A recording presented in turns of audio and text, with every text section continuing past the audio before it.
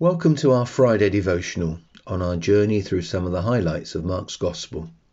Today we consider chapter 6, verses 1 to 6. In our last couple of podcasts, we have seen Jesus bring hope into situations that are humanly hopeless.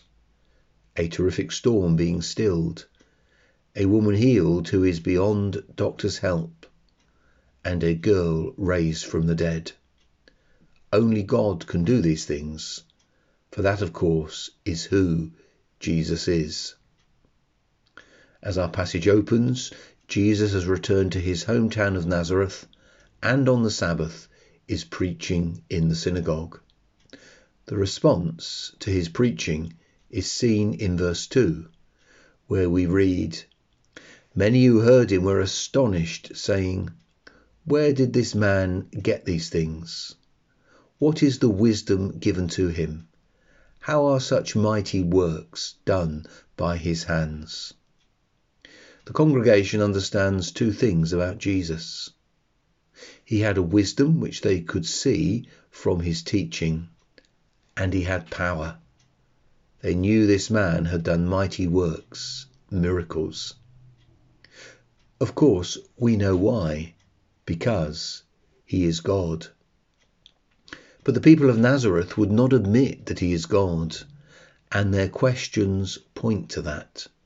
In verse 3, "Is not this the carpenter, the son of Mary, and brother of James and Joseph, and Judas and Simon? And are not his sisters here with us?" I think the implication of these questions is clear.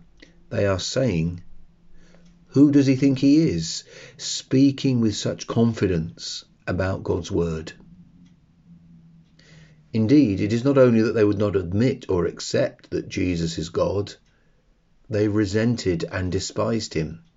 For at the end of verse 3, "and they took offence at him."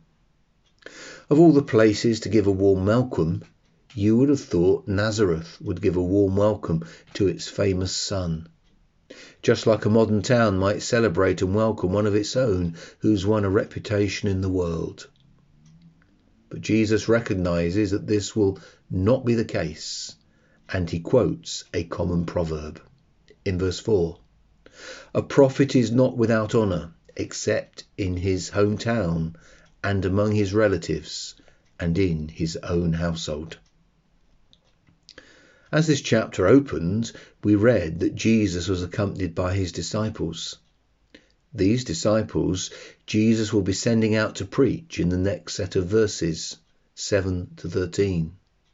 And as they see the rejection of Jesus, as they see the rejection of their master and his message, so they will understand that as they obey their master and go out and preach his message, so they will sometimes know rejection.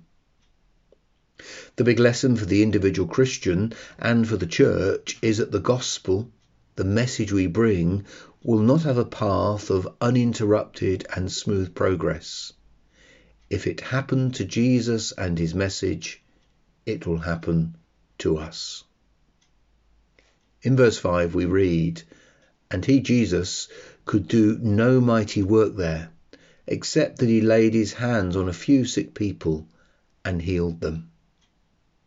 This does not mean that Jesus' power was limited by the people's unbelief.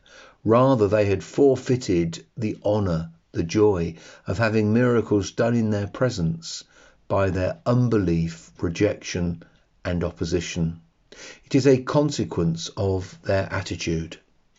As J.C. Ryle comments on this verse, unbelief has a power to rob men of the highest blessings.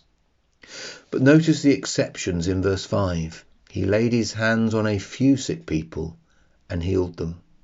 Jesus, even in the midst of rejection and opposition, is still kind, tender, and compassionate.